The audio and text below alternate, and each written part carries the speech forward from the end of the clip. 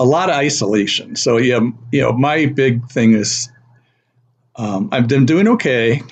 I have to admit that mask wearing has been my friend because I've been known to, in winter months, I will almost live on antibiotics for, if there's a cold anywhere near me, it'd go right to sinus infection. So this is the first year, and why part of us snowbirding is to get away. Once I get down here, warm weather, I don't have the issues.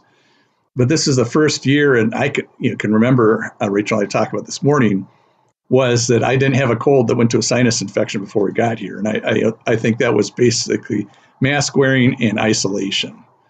So on the physical side, certainly do all the things they say.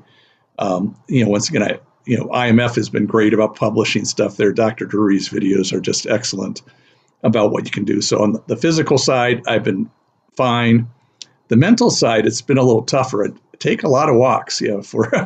I used to play a lot of tennis. I did a lot of volunteering, not just for the IMF support groups, but a lot of things. So that's been hard to basically, as a retiree, to having, that section of, I easily moved beyond being, part of my identity being my work to part of my identity being all the different volunteer activities I did. And unfortunately, the pandemic wiped those all out. So I still do the support group. That's good. But all the other things I did wiped out my tennis. So it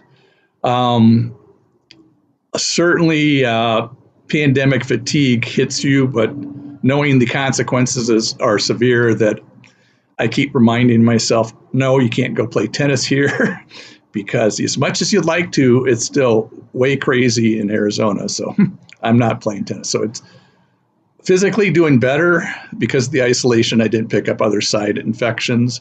Mentally, it's really tough, and it's part of that resiliency training. If I'm going to get through it, I'll do something else.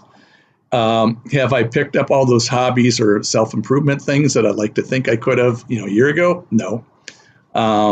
I probably, I think the vast majority of us pandemic people don't have a lot of show for that year, but, I lived through it, and that's what counts. And so